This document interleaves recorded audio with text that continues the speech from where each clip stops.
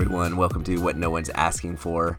Host Brian Burchick here, and today's episode is actually a very unique one because it is the recording from our first live event. End of April, we did a live show in Atlanta, Georgia, and so super fun to be able to share that here.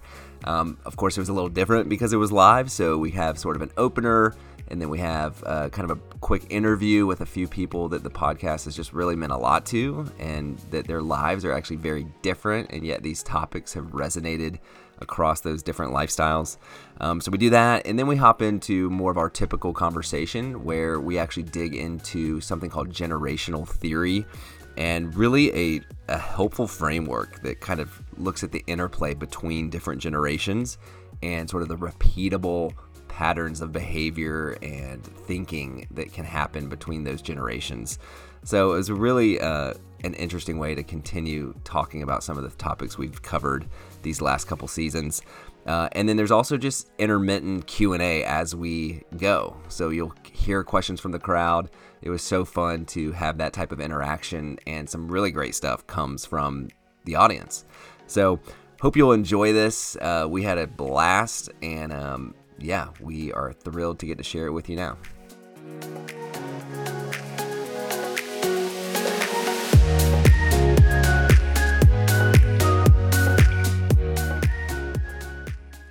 Well, good evening, everybody. What a great night in Atlanta. Freaking roast. Here's what I know: nobody asked for this event. Nobody. But we're doing it anyway. I can't believe you're here. I can't believe you paid money to be here. But honestly, we're paying money to be here too because you overshot the budget. But I wanted people to have drinks, man. We're losing And money isn't on this event. Venue so awesome. You guys like yeah, the it's vibe? a great venue. Yeah. So go buy some more drinks. We'll try to there's typically an order to when you do like a live podcast show. So Drew, you had some thoughts initially when this came up. Yeah, Matt brought up that we should do a live show, and I said, I don't know if you guys typically know how this works. Usually you have a show for a few years, it catches like wildfire, and the crowd demands that you have a show. And I showed them several examples of people like touring the country to sold out theaters, and he's like, I don't think we should just do it anyways. So Brian and I were like, all right, I guess we're doing a freaking show. So here we are. You had that guy from Dallas say, I wish I could be there One tonight. person does not count. One guy. When are you coming to Dallas? That's what I heard. When are you coming to Dallas? You wait till one becomes a multitude, and then you please the crowd, Yeah. right? Yeah. So y'all, thank you for being here. Yeah, it's amazing, and yeah, I mean it's been good, great listenership. I mean, a lot of friends. Matt's mom Matt's loves mom it. listens to it. Sure. Yeah, And my sh- mom could not be here tonight, but she did submit a question. Yeah, So- she submitted a question. Yeah. Yes. But I'll say this: it's been a crazy week. I was on Marco with these guys earlier, like Monday or Tuesday, and I don't know if this happens to y'all, but like genuinely, it felt like everything was happening this week. All job stress, kids crap, school stuff, and then this random event that felt very scary and vulnerable. And I was on Marco with these guys, and I was like, I feel like this is the worst week possible to have this event because it was just a lot. I was feeling very overwhelmed, very stressed. And the spin doctor over here was like, that actually makes sense. He's like, that's what this show is all about. It's about the mess in the middle of everything. We can still be vulnerable. So he's totally spun it. He's selling us on it. And it's true. I mean, It's a great perspective. it is a great You need a perspective. better It is. perspective on life. It is. No, it is a great perspective. It's been a tough week. It's been a hell of a week. And it's not even over. It's not over yet for me. I got some stuff tomorrow too. But I'm here. We're here. Taylor Swift is here. Did anybody go last night? Yeah, all right. One Swiftie. Let's go. What an amazing woman she is. We did not set out to do a podcast. It was the back end of the pandemic. All three of us were struggling through some big stuff, some work stuff, some anxiety stuff, some family stuff. and we just decided we need to be vulnerable again. When our friendships really took off in high school, it was based on vulnerability, and we decided we needed to do that again. We started Zooming. Then we heard about Marco Polo, so we got on Marco Polo, and I guess we're just kind of self-important. I don't know, but we felt like maybe we should do this on a podcast. I mean, I was getting a lot out of because I guess this is my event. Is that? Yeah, this is yours. Yeah. Yeah. I was getting a lot out of our conversations, and I was like, I feel like this is some really good stuff. Like, Yeah. We would meet every Sunday night on Zoom, literally, and talk. Yes. And eventually we thought maybe we'll just hit record on Zoom at some point because this was helping us so much, and we had friends we wanted to share it with, and then we decided to do a podcast. Yes. So we're excited to continue in that same hoping to be vulnerable, conversational kind of style tonight. But before we jump right in, I'm going to have Reynolds invite some special guests. we got some super fans in the house. All right, Taylor and Megan. These girls came from out of state for this show. No, just kidding. They came for Taylor Swift, but they stayed for the night. Let's go. Come on up here. Give them a round of applause. I'm gonna take this. Or no, we got the wireless. Where's the wireless? March has the wireless. Yeah, I know. This was the real thing. Okay. This is hilarious. All right, so these are my dear friends, Taylor and Megan. We've known each other for a long time. We didn't, I don't know. We saw each other online, I guess. But when this came out, they reached out and were like, oh my gosh, I guess I'm kind of surprised, but this has been really good, or something along those lines. But I mean, it really is vulnerable to like put something new out into the world. And so you guys were so encouraging, and it just brought us back together. We have a Marco Polo group now. Me and these Without girls. us. This is the Pod Squad. We call ourselves the Pod Squad. We heard y'all were jealous. So jealous. He told me he left like an Good hour content long. on the Pod Squad. He said he left like an hour-long post, and we're like, about what? What did you not tell us I about? can't tell y'all what we talk We about. have our own thing, Drew. We have our own group. All right, so I want to ask the question of why, because y'all really did help, I think, keep this Don't thing make going. us sound sad I and know, embarrassing. we like fangirled hard, and now it's embarrassing. No, we needed that. I mean, we needed that. So what initially connected with you about it? That's my first question.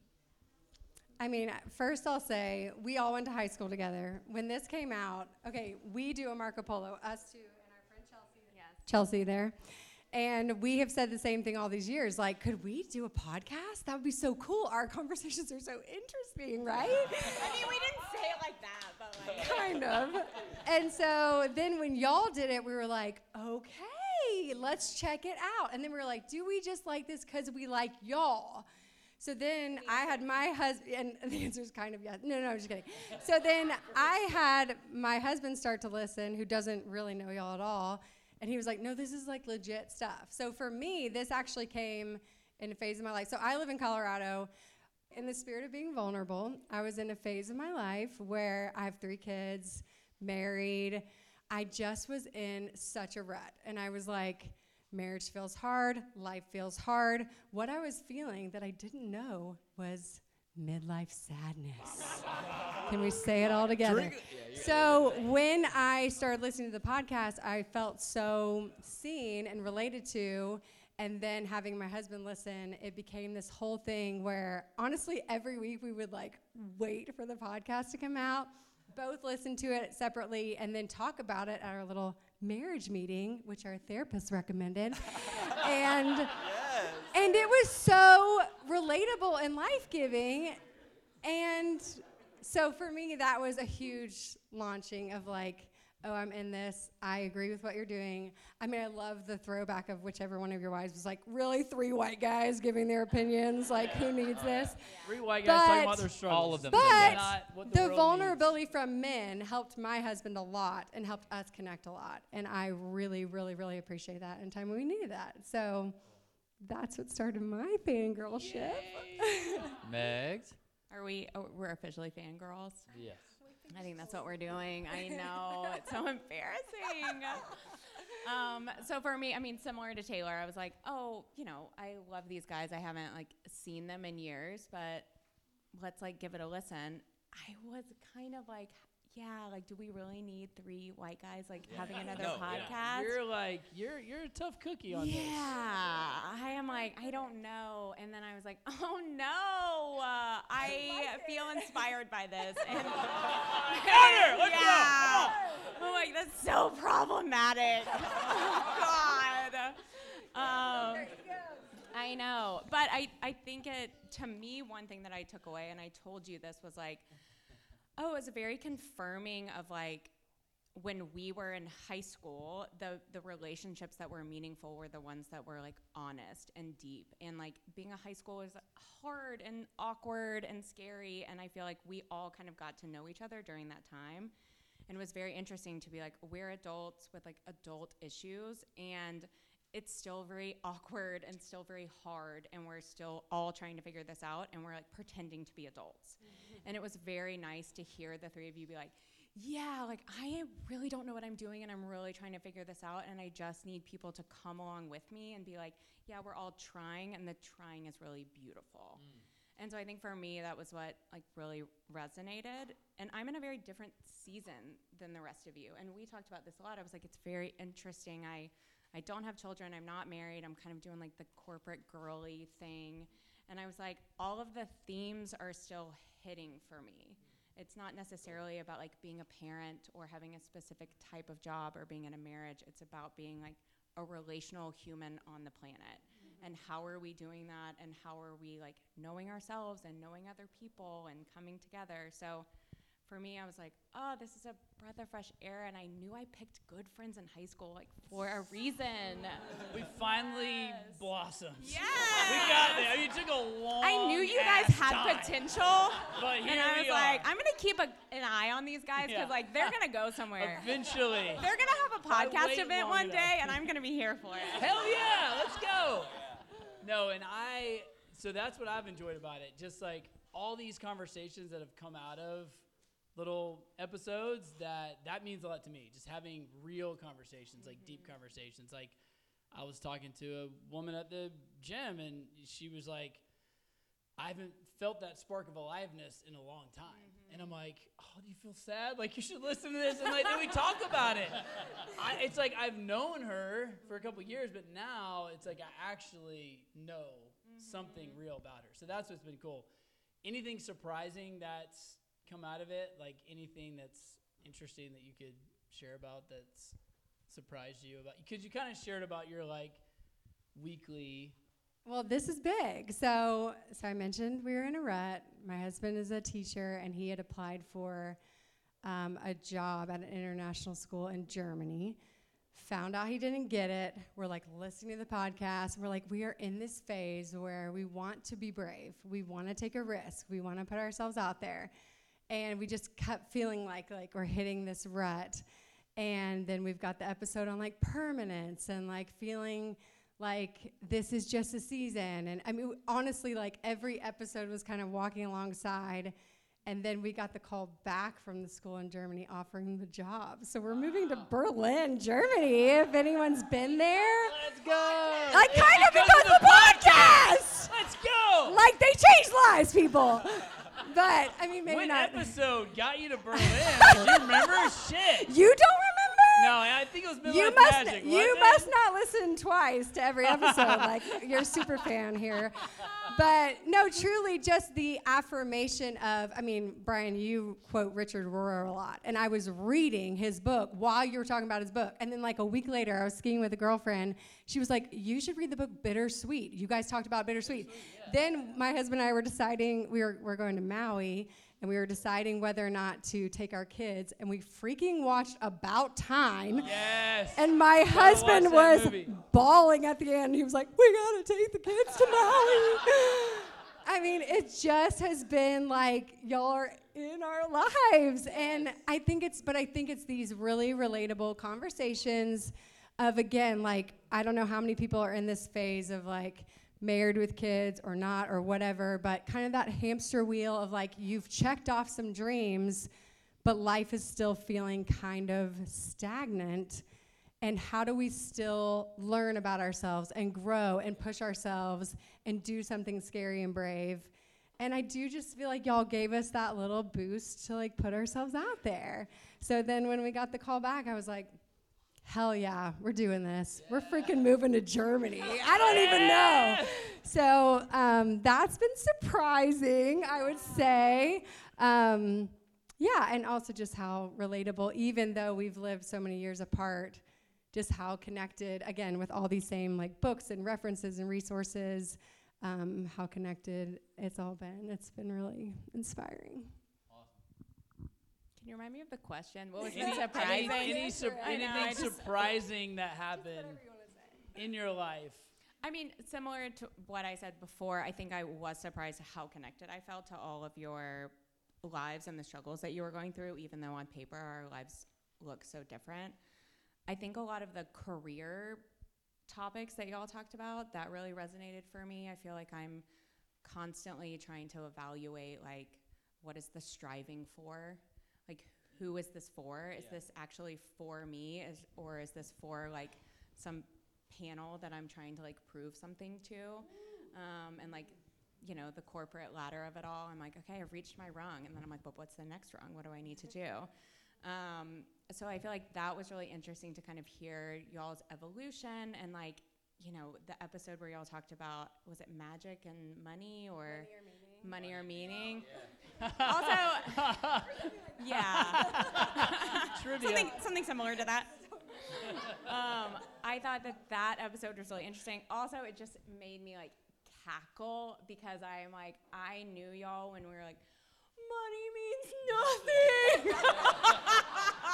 And I'm like, oh my God, our like 20-year-old selves would be so embarrassed by us right now. Being like, how are we doing the stock market? Like, what does our 401k look like? Like, how are we hustling this? I'm like, oh, we're so embarrassed by ourselves. But I love the like struggle between the two. And I think it's made me, when I'm like looking at career things, being like, okay, right, like money is a thing that it's okay for us to be striving for that, but also like, yeah, we're spending our days doing this. Like, is there meaning? What's our purpose? Who is this for? Is this for myself? So really kind of examining that. And then one nugget I drew, I believe that it was you, that has really stuck with me. I'll take it. Of course. Yeah. It's probably me, I but know, Take it. I I mean, know, give it to me. maybe I know. just sounded like Drew. Yeah. I said it. It could have It's always been, true. It's honestly, always it could have true. been any of you. Honestly, it could have been on our own Marco Polo. But You said it. yeah. But the idea of like a good day or good data, Yeah. I feel like I mean, he got that from somewhere, right? I mean, is that I original? did. I got it. no, from Drew McClure TM No. right there. That's Dr. Daniel Amen. Dr. Daniel Amen, if anybody's heard it. He's gonna give a citation. Oh my God. But I do feel like that's something that I've thought about a lot, and that kind of crystallized it for me of like, right, everything as you go through life, like everything is just a data point. It doesn't have to be like good or bad. There doesn't have to be shame attached to something. It's just, all right, this is something I'm learning now. I get to take that into myself, and then the next time I have that information to be like, do I want to do that again? I remember how it made me feel. Moving forward, I'm going to make this different decision. So I feel like that really resonated with me and has been really helpful. Thank you. Yeah. I love y'all so much. Oh, we love you So guys. glad you y'all guys. Give it up for here. these girls. Thank Girls you. for life. Oh You're the my best. gosh. Give it up for Taylor Give and it up. Megan. Thank y'all. Y'all are the best. All right. Can we do it? Yeah. Okay, so we're going to do a live recording with the three of us. But what we want to invite you into is the ability to interact with us if you'd like. So what we've heard is often we'll literally get messages that, hey, I was listening. Often it's because we have a brain fart where we'll say something and can't remember, and we're yelling at the screen, it's Fleetwood Mac or whatever, right? So what we're going to give you the opportunity to do is we're going to have a discussion. We'll carry the conversation. But if you legitimately have a question as you're listening, please interrupt us. We have another microphone, and we'd love to have your question and incorporate it into their conversation that will be recorded and go out for the live broadcast. Does that make sense? So you don't have to just sit there and listen to us have our conversation. This is going to be marketed as a live podcast. So it's going to take an extrovert to be the first one. Yeah. It always that way. I did this at a corporate event the other day I was doing. I invited the audience to do the same. It took 20 minutes before an extrovert got brave enough to raise their hand. I said, thank you. I really meant it. And then we had more of a back and forth, next to the time. So we want to invite you to do that. Is that what I was supposed to say? Yeah, and we'll have hopefully a little Q&A time at the end as well. Yes. So we'll have that. If you're not comfortable interrupting us and asking a question, we will have a Q&A time at the end. Yeah, be fun. And with that, to make it a little fun since we're doing our podcast episode, we're going to play our intro music. Take it away. Come on now.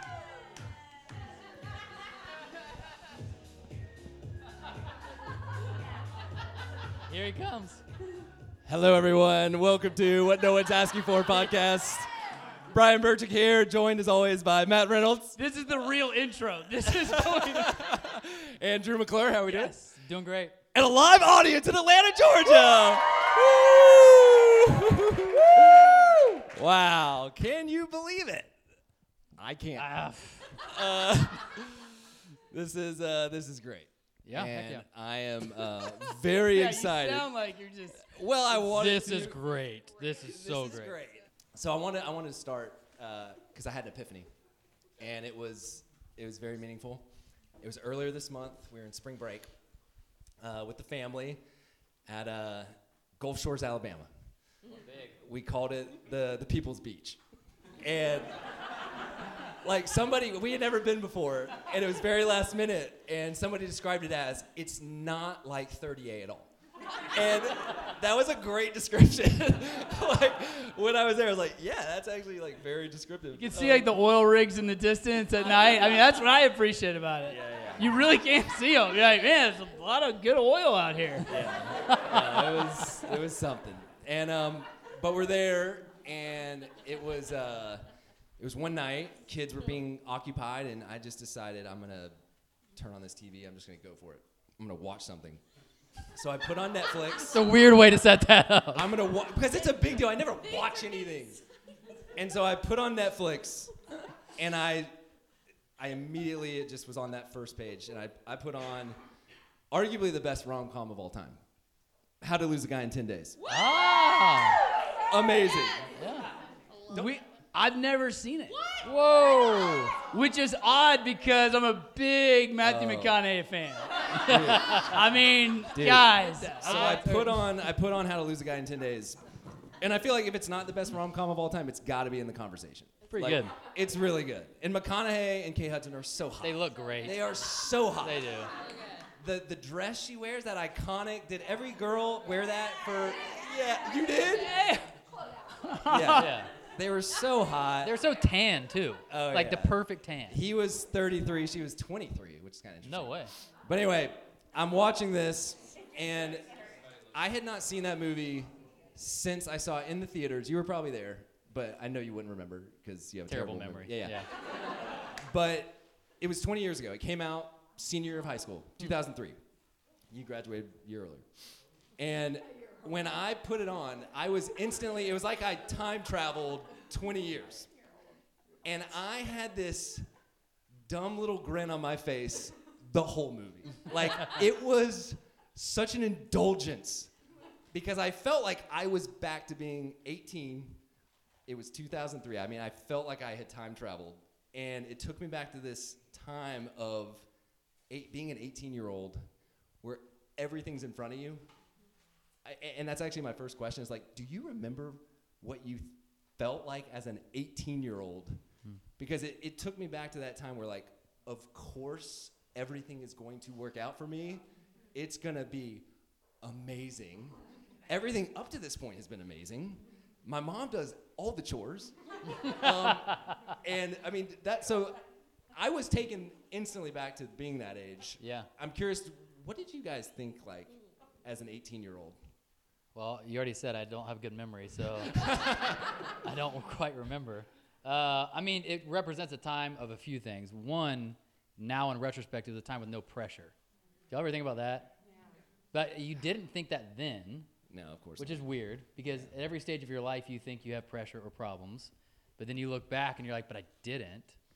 Like there was no really responsibility, even though there was, it was very lightweight. And your capacity so small for it. Yeah. Yeah. Yeah, I mean, I think I was just excited about the idea of out. Yeah. Like that's around a stage where like you're not gonna be home anymore. You're not maybe even gonna be in the state anymore. You're gonna be getting to kind of branch out, start whatever you want, go after whatever you want. Yeah, that's what makes me think of. Wow. Reynolds? I just think about you have so much energy, Oh, yeah. endless energy. You And especially. now, yeah. Yeah. I know, Me but and and Drew, now not as You much. still got a lot of energy. No, I feel good about my energy. I mean, but now I'm so like conscious of like how much energy is this gonna take It's true. for me to do this? How much Yeah. energy is that venture? Like I didn't think about that stuff back then. It was like, You weigh time, you weigh your money, and you weigh your energy on a lot of decisions like you didn't used to. right. What's that gonna cost when me you're still energy? trying to get momentum, you're still trying to like make something happen. Yeah. And Well. now I look back at like, you know, all that our lives have become, and it's like, how much energy do you need just to maintain Oh, yeah. the life you have? So when someone's like, Oh, yeah. well, let's dream a little bit. Like, what can we do? And you're like, shit, tired, dude. I couldn't even do a Zoom with y'all last night at 9 o'clock. I was falling Yeah, asleep. you were falling asleep. I was sharing the content. And you're We're like, showing up for his event, And I was and he's and I was laying there in asleep. bed on. We're like, dude, wake up! We're doing this for you. yes. So the epiphany was, I indulged the whole time. I love the movie. And of course, there's like, you know it's going to work out. You know every box is going to get checked. You know they're going to kiss at the end. It's all going to be wrapped up beautifully. And so it happens. You know, they're on this bridge in Manhattan, and they kiss, and you're like, so happy. And then it Just ruined the movie for me, by the way. Dude, it's 20 years old. Dude, but again, there's no mystery. Is that here. on me? You would've- yeah. Yeah. But when it ended, it's like time travel went straight back to the present. So now I'm 38 again, 2023, and there was a bit of sadness, and 2 words popped into my mind, and the words were, "Of course." And I was like, "Of course," and it was this clarifying moment of like, "Of course." I was the way I was. Of course I approached adulthood the way I did, because that movie, How to Lose a Guy in 10 Days, became this reminder of like the culture I came up in was so optimistic, so idealistic, so full of opportunity. And it was this reminder. It was like, of course, because the water I was swimming in of the culture was so... It was just so optimistic, so idealistic. And I was trying to like communicate that to my wife. She was like, why do you keep saying of course? And I was like, of course. This movie is personifying the idealism. And so, but another reason it kind of was, I was feeling like that, was that I'd begun to start learning a little bit about what's called generational theory. And if you don't know what it is, you could Google it, or you could chat GPT it. Anyone use that yet? Heck yeah. It's pretty amazing. Here's the idea, and we don't need to spend tons of time on it because I want to just dive into the application. But the idea is that there is basically, these guys have traced it back to like literally the 1500s, that throughout American history, there's like these 80 to 100 year cycles. And there's these repeatable generational attitudes and behaviors that throughout history just repeat themselves. And so they take it back again, like to the 1500s. But for our purposes, I just wanted to share kind of the 4 archetypes of these generations and kind of start with the boomers, because many of our parents in this room are boomers. And so here's the 4. The first one, the boomers, are the prophets. And that's prophet like an authoritative speaker, has this vision, it says the boomers, basically born during a period of this social or cultural upheaval, come of age during a period of spiritual or moral revitalization. And it says they're characterized by a strong sense of morality, desire for social change, idealistic, ambitious, and like political activism. They're authoritarian, and so they have that like prophetic direction of like, here's what you need to do. Yeah. Here's the life that you can have. Do these things, and this is the way. There's a strong kind of prophetic with the boomer generation. Next one, Gen Xers. I don't know if we have any Gen Xers in here. Maybe. Probably not. They would come next. They're called the nomads. So you go from the prophets to the nomads, and it's like very different, right? Because prophets are authoritarian. Nomads are like the opposite. Individualism, rejection of like traditional values. kind of like value figuring it out on their own. They're just, I mean, to me, I don't know if you know any Gen Xers or anything, but they're kind of, it's kind of like a little bit of subversion, figuring it out. They value that individualism. Next, I know you guys have been waiting. Millennials. Let's go. Any guesses on what the archetype for the millennial is? What's the lazy one? Not lazy. No, quite the opposite. The hero.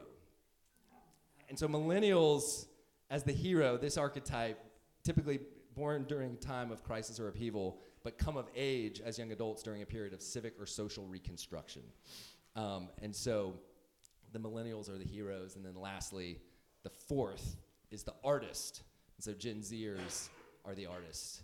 And if you've seen that younger generation create TikToks and YouTube and all those things, there's an artistic, and we don't have as much data on them, of course, but those are the four. And so they say that throughout history, the prophet, the nomad, the hero, and then the artist just cycle through. And it's this whole idea that like you're born into a certain setting, you come of age in a certain setting, and then you start passing that on, of course, that changes the trajectory of society. And so when I'm sitting there watching and ending this movie, this How to Lose a Guy in 10 Days, I'm like, I was raised and I believed it. I did what I was supposed to do. Like I performed the vision and the promises that were made. I took those really seriously, and a lot of those promises like didn't come true like I thought. And so that's where I think the midlife sadness kind of comes in, is like I performed. And dude, the hero, I mean, if you think about that, like if we sort of have this hero desire, like we want to change the world, we want to have this great impact, we want to be these heroes. And if you're promised like you're going to be able to change the world, you're going to be able to kind of have everything. You're going to be able to like have an incredible family, but you're also going to be able to have an incredible job, and you're also going to be able to have like these incredible friends, and you can have everything. Got it all. You can have it all, Yeah. and just do these things. Whatever it might be. And then we like didn't change the world as much as we thought we were supposed to, and we experienced a whole lot of disappointments, and it wasn't the perfect ending of How to Lose a Guy in 10 Days. So what do you make of that? What do you see that? Did you experience that, or even looking back? Because I think part of getting older is you start looking back to your upbringing. You start looking at more critically like how you were raised, what your parents were like. So what do you make of that sort of? Yeah, I mean, I don't know that theory well, right? So I don't know. If you call it the Hold up. I'm Strauss-Howe sorry. I have a generational question. theory, What do we got? Me. Jamie. Oh, let's go! Yes! I love it. What is it, Amy? Okay, so my question, I mean, I know you all fairly well also. And when you say that the end isn't what you expected, that makes me really sad, because you're not at the end of your life. Yes. So in my head, I mean, when I look at all three of you, that end is still possible. And so my question, I don't know if I have a question, but I think I just want to say, like, when did you come to the conclusion, like, your life didn't end up the way that you thought? Not yet, but Yes. is there still a possibility? Like, when did it? Totally. I mean, yeah, I don't know. Yeah, I know what you're Drew, saying. clarify. That's great. You're being very sweet, too. I think the way that I thought about it was what Brian is touching on is some naive optimism. Like, you just can't help it when you're younger. You have naive optimism about everything. Like, what do you want to be? I want to be an astronaut. You don't know what the steps might be to be an astronaut or not, right? So you're not weighing it against any form of reality. And I think it's not that we were incorrect. I think it's that it's incomplete. Does that make sense? So it's not incorrect that you can set ambitious goals and achieve them. It's not incorrect that you can make a difference. It's not incorrect that great things can happen. I think it was just incomplete in the way that we were told how easy it would be, or how quickly it would happen, or to what scale you imagined it would happen at, right? And so I think we're wrestling with like a recalibration of what does it look like to create an awesome family that you enjoy? What does impact even mean? Does it mean the same as I wanted it to mean when I was 20, as I was when I was 30, right? So that's how I'm thinking about it, is not not giving up at all on pursuing any great things or believing for great things, but in a sense saying like, but where does things need to be updated? Where does the expectations, like one thing I told him since I started, some of y'all know my story, some of y'all don't know my story, but after I left kind of the church world, I went out on my own as an entrepreneur. And it's been 5 years now, and I'm just happy to be alive, to be honest. Like, if anyone's actually ever started a business on your own, like the fact that it's still working is in itself just an accomplishment. You're like, holy crap, this is amazing. Like, it's at least working, right? But I also have a podcast besides this one where I interview founders of successful companies. And I was telling them one time that I have this theory that whatever you think it's going to take, however much time, energy, or money, just double it. Like from my own personal experience of starting something and then walking alongside of other companies starting it, I'm like, if you think you'll be there in 2 years, make it 4. If you think it's going to cost you $100,000, it's going to cost you $200,000. If you think it's going to cost you this much energy, it's going to cost you twice that much energy. And not to be discouraging, it's just like you had to recalibrate your expectations and what reality is. And so I kind of think about it that way a little bit. Yeah. Didn't you say something about it's not that you can't have everything, but you can't? What was that little? Yeah, nugget? there's a famous saying that says it's not that you can't have everything, you just can't have it all at once. Yeah. And I find that helpful as well.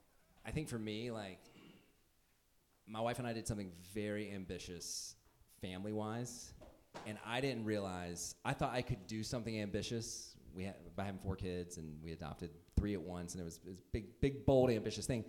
I thought I could do that and still do the awesome work stuff and still have great friendships, and I didn't realize, like, there's so many limits and constraints, and your life's gonna be so different. And I think because I guess, am such an idealist by nature and just I was not very rooted in reality about that.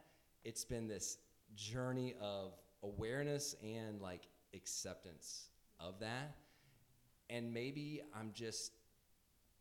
it's 10, 15 more years where it's like most of my time is going to be kids related. I mean, it's amazing how much they need. It's unbelievable. There's always something more. I mean, I got home from this drama performance my daughter had at like 11 o'clock last night. She's like, Dad, can you print me something? I'm like, what do you possibly need printed at 11 o'clock at night on Friday, you know? So I think that's, I don't know. So I think I thought I probably could have it all at once. And I just, you just can't. Yeah, and what I would add is I just connect with that moment when you first felt like my life feels hard and overwhelming. Like that's the sentiment I hear out of that, which is like something devastating happens. Like maybe someone dies, maybe a big thing you were banking on just doesn't pan out. Yeah, you get fired. Like A plus B did not equal C, and you're like, this feels unfair. Like, this feels like I've been robbed. This feels like we did all the right things and it didn't work out. Like, that's, to me, that's the moment I hear in that, which is like, so how do you respond in that moment? You know? Do you just, like, you know, a lot of people just kind of spiral at that point. Yeah. And then people don't admit how difficult it is. And you just want to cover it up, or you just want to be like, well, I should be tougher than this. Huh.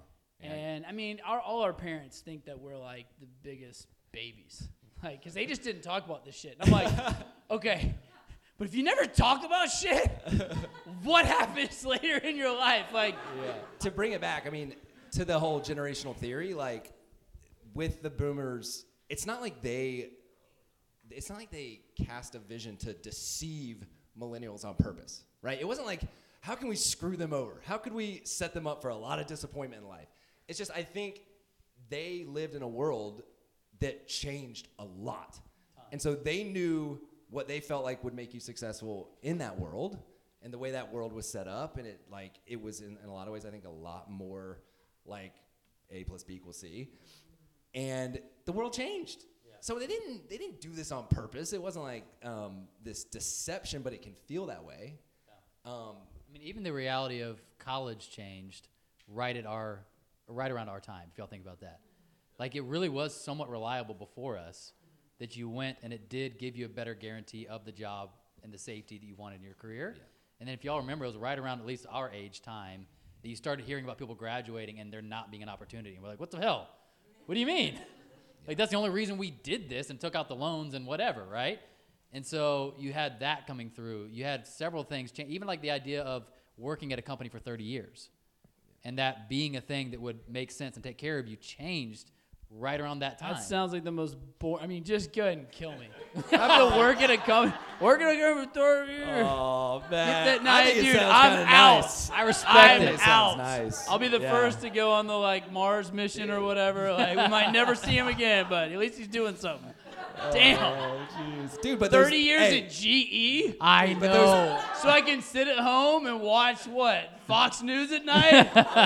hey, those benefits are really We're not good, roasting the older generation right now. Come on. though. No. We have a question. Heck yeah. I am so happy and proud of y'all for asking questions. All right, I just wanted to say, because you were talking about the idea of completion, and I guess I just wanted to ask, with the generational thing, with the boomers, like how do you approach the sadness or happiness around, how did you overcome the resentment, you know? Do you have resentment? And y'all you sound like you have compassion towards them now. Yes. But they actually, the retirement thing, they have like a religious belief in that. I'm going to do this for 30 years and I'm going to be retired. I'm just going to get money. Yeah. So, yeah, that's my question. Like, I don't care what they do. I just want to be able to do what I'm going to do, right? I mean, You led perfectly to my I just want to notes. say, like, yeah, because I feel like the nomad generation just said, boomers, y'all are wrong. So Yeah, that's yeah. the rebellion is like, no, Yes. y'all are just wrong. Yep. Y'all are wrong about it all. true.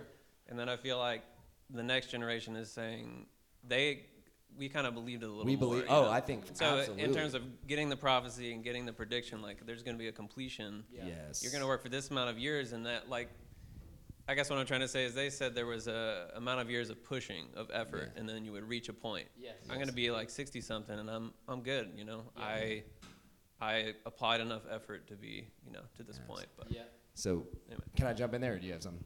I do, but I want you to go. Wow. Okay. So, talking about this journey, I mean, there's like an awareness that happens. You start becoming aware, but then the acceptance of this is my life. I think part of the acceptance for me has been, we're all at some level products of the culture that we were born and raised up into. So what are we gonna do? There's got to be a level of ownership, acceptance. Yeah. Or you're going to stay kind of in that victim mindset, I think, which is really hard to grow in that. And the resentment, the bitterness, I felt all those things. And, can still feel those things. But Yeah, it's funny because in a sense, it's almost like we're talking about this like we're experts in generational theory when we're not. no, we're not. We So this is just a conversation topic for us, right? Not like experts talking about this. I would say I'm just a different case because I just dream by nature. And so I was more let down by my own dreaming. yeah. I didn't have any, my parents told me it was going to be this. It was just like, no, I just, as a kid, would always dream in my imagination about how the world could be and what I could do and where it could go and all that kind of stuff. And so for me, it's actually, I love, and I've talked about this on the show some, I love the counterbalance of midlife sadness and midlife magic. I don't want just, and he doesn't either. You don't want just the midlife sadness of it's over, right? There's nothing to be excited about. But we also know that, hey, if we chase magic without any dose of reality, that leaves you in some pain as well, right? And so for me, it's how do you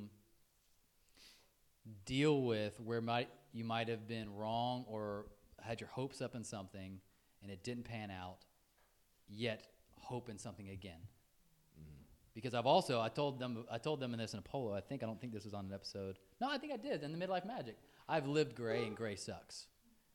Meaning I've had my response to well, I'm just not going to dream as much and I'm just going to go just do a normal day and live kind of numb and neutral.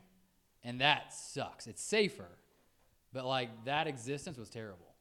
And so I realized it was safer when I kind of pulled back things like hope, expectation, faith in something, whatever. But even though it was safer, you die a slow death. And it just felt like Groundhog's Day. Same shit, different day. You know what I mean? And I was like, no, I still need something to go for. We still need something that wakes you up in the morning and that you're worth failing at. I think that was part of my upgrading too, is my dreams never involved failure. No. My dreams always were secure in my head. That they would happen. Yeah. And they didn't take into account that, like, some things are still worth doing even if you fail at it. And some things are worth doing, and it might take you 5 failures to get there before it's successful. Does that make sense? So there's these key, like, additions to the dreaming, but you still feel a little gun shy of, like, I don't know, I thought my first venture would have taken off and you would have gotten funding and blah, blah, blah, blah.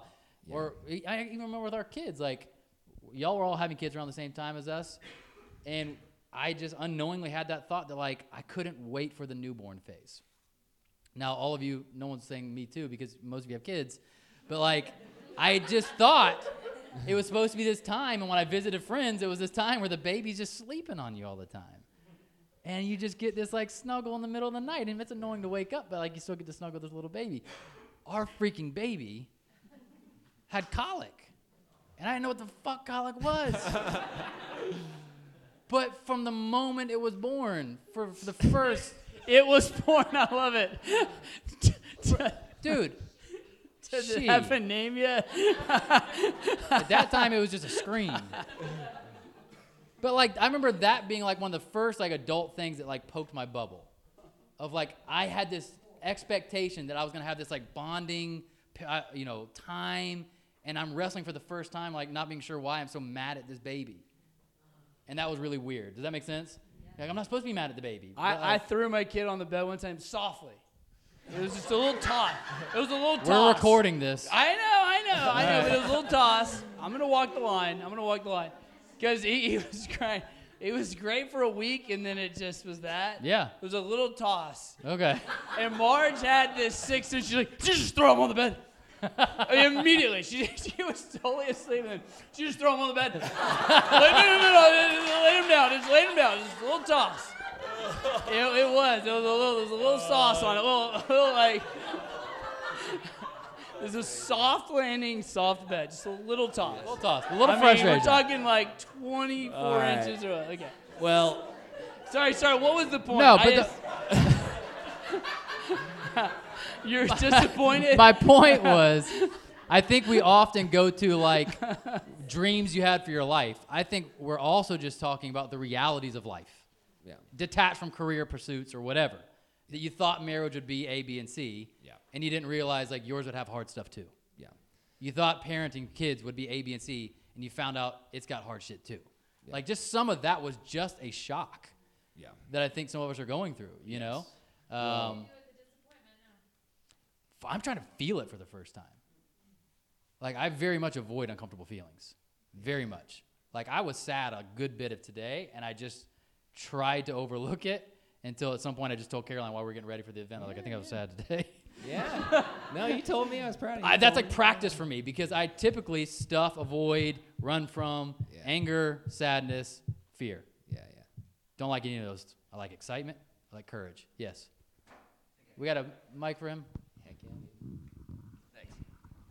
So it's funny that we're talking about this because I'm going to sit down because I'm not please do, man. Do whatever you want. Do whatever you want. All right. So, I over the last several years, as I've sort of like been growing in all these very different ways, I noticed that I had strange resentment for things in very sharp moments. And I was like, it wasn't so sharp that it was like awkward or anything, but supervisors, like whatever, vice presidents, it was like they would say something. How could they say something like that? And I was like, what? And then I was like, well, why am I getting so upset about it, right? So it started to, it was like I just got sick of the feeling. It's not like it culminated with anything where I needed to do this, but I got sick of the feeling, and so I went to go see a therapist. Yeah. And I started going through these settings and like, well, what happened here? What happened there? And she said, you have a problem with letdown. Mm-hmm. And it just dawned on me that a lot of it was from my parents. Yeah. And it was that I'm an only child. Me too, bro. Hey. Listen, it's a club. Got all I the know snacks it's a problem. But the real problem is that so my parents got divorced, and then neither of them are financially stable. So as an only child, it's on me to take care of both my parents in different parts of the country. And my wife has these great parents, And so anyway, I had been talking about this with them when they got divorced when I was a kid. And it's like I was saying this when I was 15. What 15-year-old has to be thinking about that? That's right, yeah. And then to still not fix it. And then just today, like not today, but a couple weeks ago, my mother says, I finally understand what you're saying. When it's way too late. It's like the dice are like, we're done. Ship is sailed. And the car's down the track. And so like I'm trying to reconcile this, and I don't want to be angry. But I know I have to travel this road. Like I don't get to get out of this. And I know a lot of us in this room are probably in somewhat of a similar position. Not everybody, because somebody has like my wife's parents, the great parents, but like a lot of us got stuck with the parents that are troubling. And I think that a lot of this comes down to that generational challenge where my challenge is, how do I get through that, knowing that our life has been more difficult, knowing that this isn't going to change, and so trying to come around and forgive is really particularly challenging right now. Absolutely. Great. Oh yeah. Thank you. Thanks, man. Yeah, it's this awareness and acceptance, and then the last one we'll talk about is like taking agency and responsibility. But somebody, I think Megan, you said it. Almost feel like we're pretending to be adults. I mean, this is kind of connected to all of this because as this hero generation, very performative. Like, if you perform these ways, you're going to be this. You're going to have this great life, or you're going to have this success. And so I think, yeah, exactly. The trophies. We got all the trophies. There's stuff about education system even that we were kind of taught to the test. So it's kind of like, hey, good job, buddy. You got 100, but I gave you all the answers, but you did it, kind of, but you didn't really earn it. These 10 questions. Yeah. So yeah, the participation trophies and the kind of teaching to the test and all those things kind of almost cultivated this performing. And so even I think in adulthood, it's kind of like you can bring that with you where you're almost like you feel like you're trying to do the right thing, almost like this performance. And then when it just fails, it's time for like the real stuff. And it might not look nearly as sexy as we thought, the impact or changing the world or whatever, but once the performance kind of fails you and you're like, this is my real life now and I have to work through this level of acceptance and all this stuff, that's the real stuff, I remember I even asked y'all, I was like, when I was going through a big job change and mostly motivated by how do I pay for such a big family, and because I never thought about money ever, but it's like, I had to ask y'all, I was like, can I just get a normal job? Why would I think I can't just get a normal job? No, I remember you asked me, you had these decisions. Should I do this? Should I go to this? Or should I take this? And the way you were asking it, I said, Brian, it feels like you're asking permission.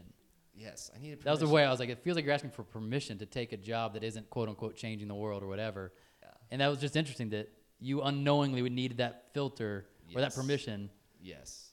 Because I think a lot of millennials even, and I don't know, didn't intend for this to be the millennial night, but I think we're pretty much all millennials. But I mean, even in the pandemic, it's like, I think just a lot of tiredness and a lot of man, I don't know if I can keep doing this. Yeah. And yet, in that kind of letting go and accepting a life that maybe is not as romantic or idealistic as we had thought, I think that's the real stuff. It's the real hard but good work in the real world. It's not some pie in the sky thing. It's in real life, I have these relationships. Yeah, I mean, I think one thing hopefully you can all relate to is, you ever have that thought everybody else blank?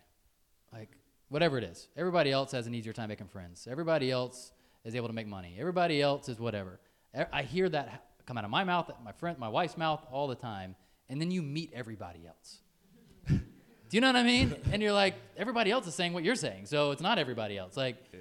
There is some version of, most men lead lives of quiet desperation, is Henry Thoreau, right? Most people lead lives of quiet desperation. That imagery is just interesting to me, that we're all doing these things and everybody's looking at the other person like I'm the only one faking this right now, right? And so the only thing I would say is, again, we're not experts on any of these topics, but we did make a choice to be vulnerable with each other and to start to say hey, what is the conversation? Even if I don't know where the conversation goes, even if I don't know what tools it's going to require, I'm now at a point that says I will do that. Yeah. And I think that's the invitation, hopefully, for you all listening to our podcast is it may be a different subject, it may be a different topic, but do you ever have a point where you just go, I'm willing to do this. I'm putting kind of a line in the sand here that I want more joy here, or I want more healing here, or whatever. And then who would go on that with me? Do I involve therapy? Do I involve friends? Do I involve all of it? By the way, I'm a huge proponent of all of the above. And whatever the situation usually is. Like, yeah, probably eat better, probably get a therapist, probably bring your friends in, probably pray, like, check all the freaking boxes. Yeah. Oh, yeah. Let's go out this 360, you know? Yes. Yes. Steph? Just taking another spin, little bit of a different direction. Talking about all of your naivete and dreams and imagination. Yes. Would you say, or can you think of any aspect of your lives that did more or less in the ballpark turn out the way that you dreamed it to be? Great question. Probably a healthy question. You freaking therapist. God damn it. I'm learning from y'all talking about your parents. I just have such a different perspective. Oh, dude, you're like more like a boomer, man. You're in a good way. That's why we all rallied behind you, because you were like, this is what we should do. Yeah. And like, okay. No, I feel like I'm like, dude, our parents were trying the best they could with the tools they had. Yeah. And it's like, dude, my kids are gonna think the same thing about me. Yeah, like it's absolutely. it's all the same, you know. And so I feel like now what I think about is like, okay, I want to get really clear on like what do I really want? Like what is worth going after? Because I think I had that exploration, like adventure thing, and I always kind of wanted to like get away, like get out of my house, get away from my family, like, go do my own thing. Yeah. And my family's very independent. Like I'm one of three. Everybody's super independent. I mean, Margaret knows it's like impossible to get my family together for anything. Like we're gonna meet at 4 at the bowling alley, and then some shit goes down. Dude. This person's there, Margaret's there at 4. I'm like, what are you doing? You got to learn the lesson. Like, come on. Why are you there at 4? What are you thinking? Like, I'm here. It's just me. Like, yep. You know, this podcast is not about my family. I don't have family issues. But now it's like deeper, because I feel like you do get some of the stuff you want. Like Brian got the big family he wanted, and now he just complains about all this. So now it's like, okay, so what do you want? You know, and that's a really hard question to answer. And that's where I think the agency thing comes in. I love that question, like, what do you want? And people feel bad saying it because it's, oh, that's selfish to say what I want. Or, no, I'm supposed to just ask God what I want. Like, I think that's a sign of maturity to be like, what do you want? And then, like, why do you want that? And, like, really dig deep into that. And so I think that's what this has been a pause for me. Like 35 to 40, like I'll be 40 this year, has been a pause of like, what am I actually trying to go for? And I think what I value most now is not like these things I've accomplished or these things that got achieved. It's like, who's in my life? Like, what relationships do I have? I heard Warren Buffett say, like, the most success when you're old is just, do the people that you think are important, do they actually love you back? So that's what this whole thing has been for me. Like, I went through sadness, but it was actually a returning to, like, come back to your family. Like, do you value the mundane? Yeah. Do you value the boring stuff? Because if you can actually, like, give yourself to it, there's a lot of beauty in it. And that's why I think About Time is such a great movie. It's like the Bible for our podcast. It's like, I mean, it's so good. Just like, can you see the joy in the mundane, in the boring? Because that is 98% of life. You know what I mean? So I'm asking that question. I read Bill Knight, the Nike guy, Shoe Dog, great biography. Yeah. And he said at the end of that thing, he's like, you know what, if I could talk to some young people, you know, if I couldn't live the journey again, he wanted to live the journey again, which I just love hearing an old person say, I wish I could live my life again. That is the life I want to live, where I'm fucking old and I say I want to live the whole damn thing again. Let's go. The shit, the good stuff, let's do it. That's what I'm aspiring to. But he goes, think long and hard about who you're going to do this journey with. And that just really stuck with me. So I just been reflecting on that. Like, okay, are the things that I want to go after, the things that I think are important, like, who's on that journey with me? And, like, what do I get at the end of that? Yeah, we might accomplish it, maybe we don't. But, like, what relationships come out of that? And that's been, I needed to slow down to see that. Yeah. And I feel like I've grown by saying, like, yeah, I'm probably wrong. It doesn't have to be my way. Like, I forget the question now. We brought this up tonight because it was the most popular episode we had. It's the only reason we're talking about it. midlife sadness. We don't talk Yes. about being sad all the time. That is not like our constant conversation. But We- sometimes. Yeah. But sometimes. But it's just interesting. Like the reason we've talked about it more is because there's been such a resonance out of all the episodes that people wanted to talk about that. So we're like, we're willing to go there. We're willing to have that conversation, right? But yes, the relationship I have with my kids and my wife has exceeded my expectations. Way more. My friendships exceeded my expectations. Some of the relationships, some of the opportunities and things I've gotten to do and explore way exceeded. So you're 100% right. Those things I are think awesome. what I was trying to say though is I got some of the things I wanted. And I was like, oh, this is great. I got what I wanted. But is that really satisfying? Is that really what you want? Like, is that accomplishment really? And I talk to people all the time now. Who are like, I crushed it in my career. I've been in this career for 17 years, 20 years. I don't know who I am. Yeah. And I'm like, that's really interesting. You know, you hit these goals that you have, and does it really deliver the way you thought it did? You know, and so that's what I was saying. Totally makes You're sense. saying something good too.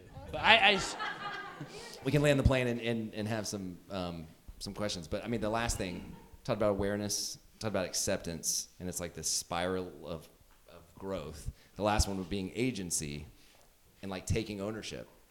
You know, it's amazing. I don't know if you guys feel this way, but so often I don't even feel like I'm an adult still. I'm like, am I an adult? I'm an adult. I am an adult. And, you know, the taking that ownership and saying like, I'm not going to be the victim, number one, and I'm going to really take responsibility fully. I'm not going to defer to boomers. I'm not going to defer to the authorities that kind of I sort of just believed and optimistically followed, and like I'm going to be an adult. I'm an adult, you remember that? But I think so. I think that ownership is very powerful because a lot of times I think the moving forward in life and the solutions become they start to happen when you really finally take that agency, that ownership, and I think it takes a lot of bravery. I think it takes a lot of courage. I get challenged and scared so often to be that like agent of my life, but that's where I think we need each other.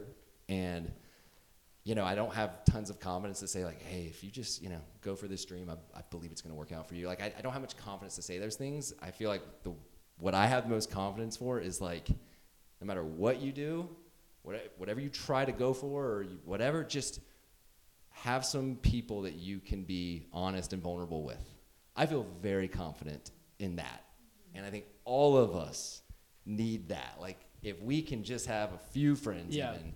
Well, let me add to that, because what I would want is even a step further. Of course you would. Say, I want people in your life who ask the question, you like, if you're on your deathbed, like, what would you have wished you went for? Like, what do you wish you would have like gone? Like, what would you have a regret about if you didn't go for it? That's actually what I'm interested in. Like, what would that be, Bert? If it did work out, what would you go for? And then I think you need people who not only ask that question, but like believe in you. Do we need people who believe in us? Like you need to surround yourself with people who actually believe in what you're trying to go for. I think we need that. Like, so I mean, to me, that's like people that are saying like, dude, what if you're honest? How do you hope it worked out? Like, what would you have a regret about? Not going for it. And I want people to push me in those directions and then believe in you. I mean, that's what Marge has been for me. She's like, not blind belief, but like, I actually want to support you. And to me, that's what partnership is. Like, don't get married to someone if they don't give a shit about who you want to become and they don't want to get behind that, like, at least like 90%. I mean, you're probably not going to get 100, but like 90%. Like, I know what you're saying you want to go for and I want to get behind that. Like, that's what it's about. Like, that's what friendship's about. That's what partnership's about. And I feel like that's super healthy. Then if you fail, at least someone's there like, yeah, man, that was pretty shitty, but like, we tried that live event, and we can do another one, Like, to me, that's what life's about. Like, that's where the magic is, So I feel like I'm building on what you're saying. It's, That's great. Well, I think we can open it up unless you have anything else. I mean, I feel like we got one right there. Lars, my neighbor. Look at this beautiful man. Have you guys considered you're just describing like the hero arc, like that? Like you have just like to a T. Like our story's unwritten, generationally speaking. You just described the hero arc. We might just like every hero, like the hero's journey. Like the hero's journey. Okay. In the sense, like, I mean, just like unpack that a little bit, but like think of it in that context, and think of the story of this generation as an unwritten story. Say more. Like, what do you mean with the hero's journey? What I mean by that is like the hero's journey. Generally, you see this like high flying, not necessarily literally, but sometimes, journey, right? And then a collapse of some kind, reality hitting, and the wrestling with that experience. And then the support that may or may not show up, and how one picks oneself up and, you know, reassesses what is important, what power looks like, what change looks like, what do you want to be a hero for? And then you pick up whatever the mantle is and continue on your journey in a new way, right? And so the way I would sort of, the way I see this conversation, and the way like that's what you help me contextualize our generation, arguably, with the terminology of a hero, right? Is that like we had this sort of shot out of a cannon feeling, and then reality punched us in the mouth, and we've wrestled with that for some time, but our journey is not over. And as you take large and small kind of arcs like this, consider like you have many small arcs, ups and downs and whatnot, and you grow and learn with each one. But your life, we are only partway through our journey, right? And there's a lot of change. We're the biggest generation, I think, ever. We're bigger than the boomers. Look how much change they accomplished in their later years. They've got tons of changing to do, tons of heroism, I suppose, to accomplish and acts like that. So that's great. Just kind of wrestle with that a little bit if you want. Oh, yeah, but that's like, great. I just have been listening and like. The guide emerges. The guide emerges on the hero's journey. Yes, Lars. Have you considered? Yeah, I found. Go ahead.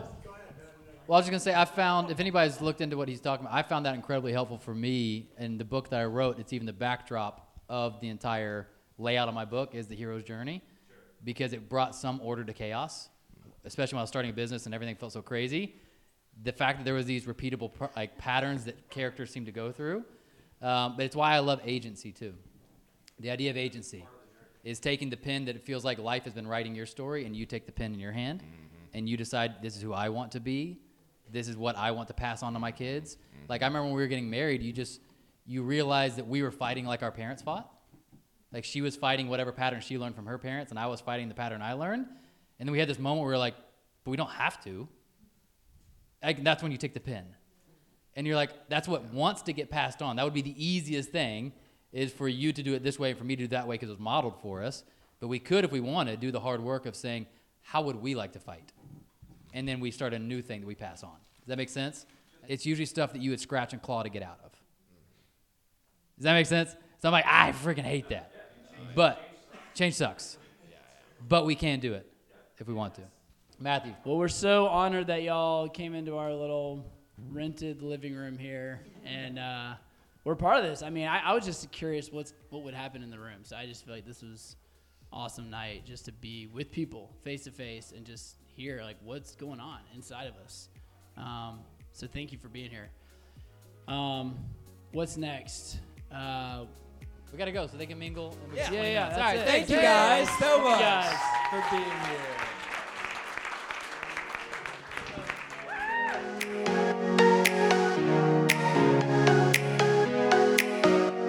Thanks so much for listening to today's episode on the What No One's Asking For podcast.